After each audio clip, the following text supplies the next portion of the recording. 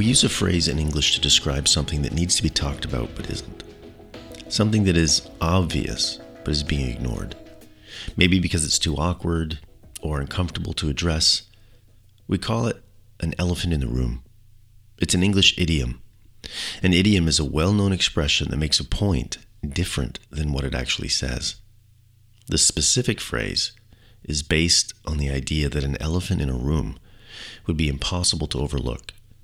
Therefore, people in the room who pretend it's not there have chosen to avoid dealing with the looming big issue that the elephant represents. Now, we've all experienced an elephant in the room, and most likely we've all been the elephant in the room. It's not pleasant. And I think this is one area that Jesus seems to understand quite well. He seems to be able to see all the elephants, most likely because he's used to being the elephant in the room. I want to tell you a story about 4 elephants. See if you can find them all by the time I'm done.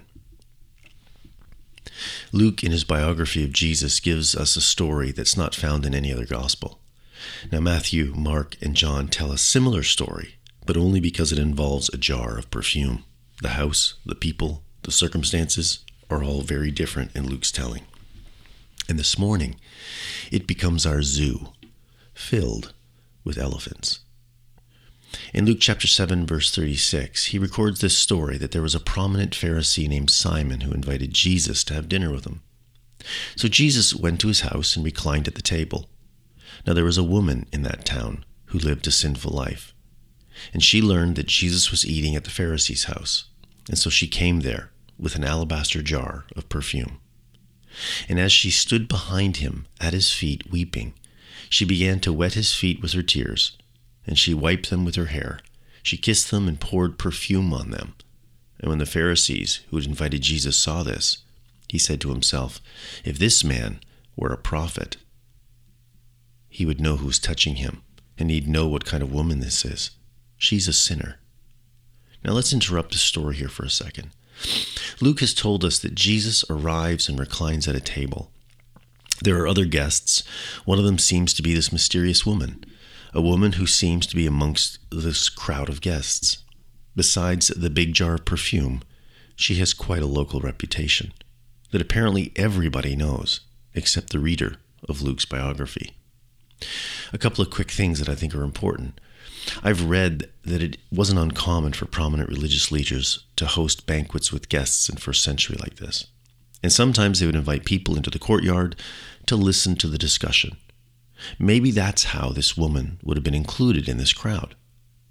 This woman's actions make her an elephant in the room. A couple of observations. This woman's reputation seems to be easier to remember than her name. What does that say? Luke, who writes this account, says that she had lived a sinful life in that town. That's all the backstory we get. There's no name, only a reputation. It's all about what was.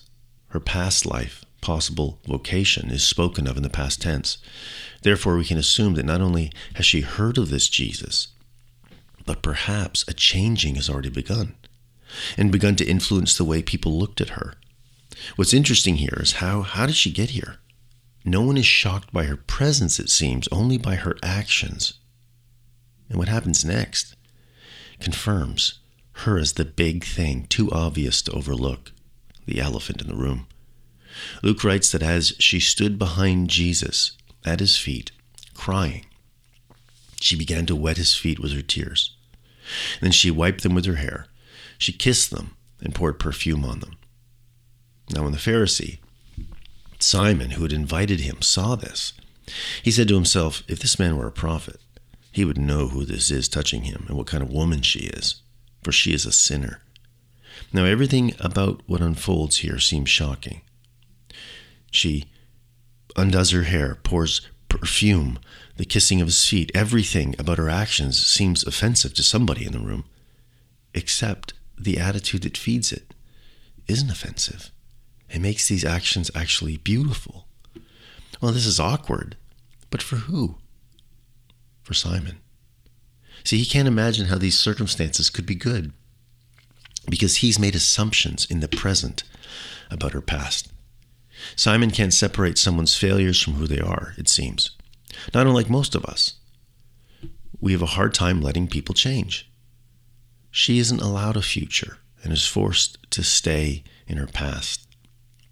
It's interesting to observe Simon's reaction. He seems to push some of the blame to Jesus. His inner thoughts must have been understood by his facial expressions, honestly. If this man were a prophet, he thinks, he'd know who's touching him. I imagine Jesus is thinking the same thing of Simon. How can this man be missing this? How can he not know what kind of human she's trying to become? Jesus is aware of what kind of woman she was. The irony is that Simon doubts that Jesus is a mere prophet, yet Jesus seems to be reading his mind. Or maybe he's just reading his face. I bet it was hilarious. So awkward. Jesus responds to Simon by telling him a parable. Two men owed a moneylender some money, Jesus says, Simon. One owed 500 silver pieces, and the other only 50. Neither had the money to pay him back, so the lender canceled the debts of both. Which one likely appreciated this act more? I suppose the one who had the bigger debt canceled, Simon responds. He had the right answer, but he has the wrong attitude. And his attitude makes him the elephant in the room. You see, we've seen this before, haven't we? God doesn't care if the answer is right, if the attitude is wrong. Tell that to all the fundamentally misguided who think that faith is about being right where others are wrong. But no, faith is about coming alive where you were once dead. For many, it's easier to say the right thing than it is to do the right thing.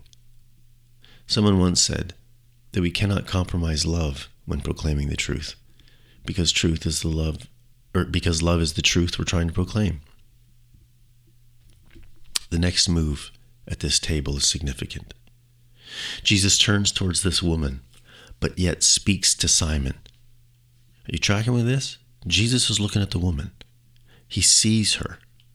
He saw the elephant in the room. Why? Because he's also the elephant in the room. And they look out for each other. Do you see this woman? Jesus says. It's a great question. Simon's going to say yes, but we know the real answer. No, he doesn't. Not really. He knows she's there, but he didn't really see her. He only saw her reputation. He saw his reputation. He saw Jesus' reputation. But he doesn't really see her. Not like Jesus does. Jesus says, Simon, I came into your house. You didn't offer to wash my feet. Customary, but I wasn't offended. But she comes in, and she wets them with her own tears and wipes them with her hair. And you're offended. You did not greet me with a kiss when I arrived, which could have been customary. Jesus wasn't offended. But he says, this woman has not stopped kissing my feet, and you're offended. You did not offer oil for my head, which is sometimes appropriate. But it's okay, Jesus wasn't offended. But he says, she has poured expensive perfume on my feet, and you are offended. I tell you, her many sins, her failures, her shortcomings are no longer in her way. This is what is meant by Jesus' words when he tells her that her sins are forgiven. Her past is no longer in her way. What is stopping her from living is everyone else's attitudes, not her own actions. Jesus' answer has made him the elephant in the room.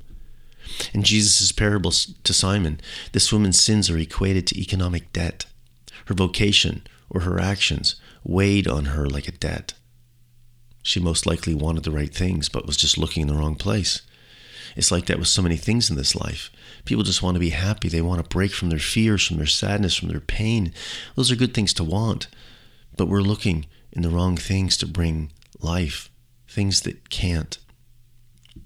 I wonder if this woman is one of the crowd of people who just 2 chapters earlier had gathered to hear Jesus speak about loving those who want to see you ruined, about being merciful, about forgiveness. I wonder if she was one of the ones who heard Jesus say only 2 chapters earlier, give and it will be given to you. A good measure, pressed down, shaken together and running over, poured into your lap. For with the measure you use, it will be measured to you. Did she hear Jesus say those words? She must have heard something. Something that has inspired her to believe that she's worthy of more than she once thought. She's becoming. We really do need to allow people to change, knowing we ourselves may need the same grace one day.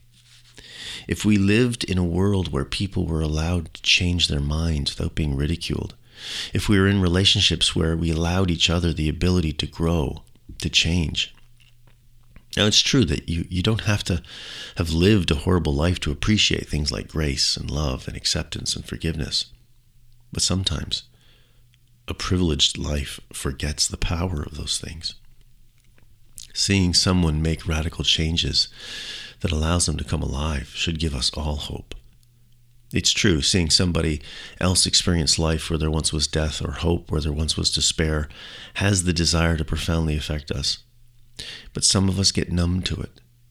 We can become numb. We can become deaf to the newfound joy of others, skeptical, cautious. Or maybe we just miss what God's doing because of how God's doing it. Sometimes our past is more harder for others to let go of than it is for us. To be clear, this isn't a story about wanting someone to change and judging them until they do. That's terrible in and of itself. This is a story about someone who's trying to change, but can't be seen as anything different. But you see, she is not the only one with a reputation in this room.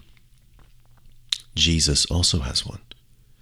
Jesus sees potential, and not in the future, he sees it in the present moment. You are more than the sins that brought you here. You have permission to change. Now, I know we don't need permission to change, but sometimes we've believed everyone else for so long that we need to hear it again.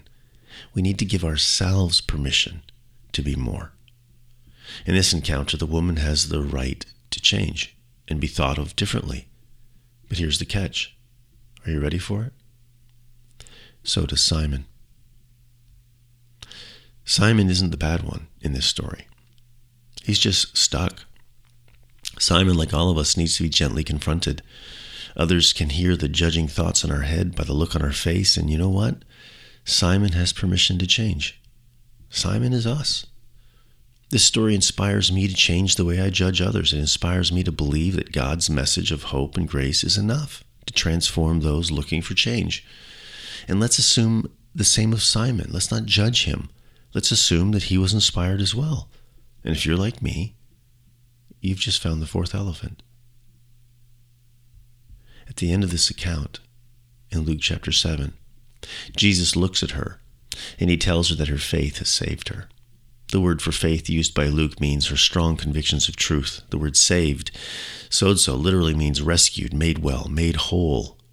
Her strong convictions and her bold actions, these have rescued her. She believed that he believed in her. And then he tells her that she can go in peace.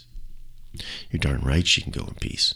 Rescued from her reputation, rescued from her past, rescued to her future, rescued to a transformed life. This is incredible stuff. And advocated by this great rabbi in the house of a who's who, vouched for, defended, dignified, justified, restored.